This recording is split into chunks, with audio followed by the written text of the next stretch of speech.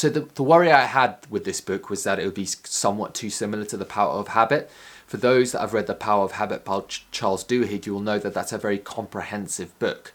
So when reading that and reading any other book on habits, it's you're kind of automatically comparing it to that. That is the standard of habit books, just because it's been so influential and it's sold so well.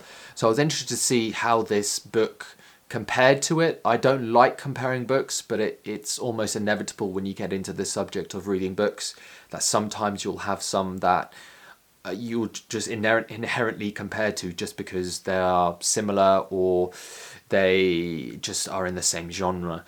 So whilst reading Atomic Habits, I found that it was a lot more, I want to say granular. Power of Habit was a lot to do with the actual process behind it.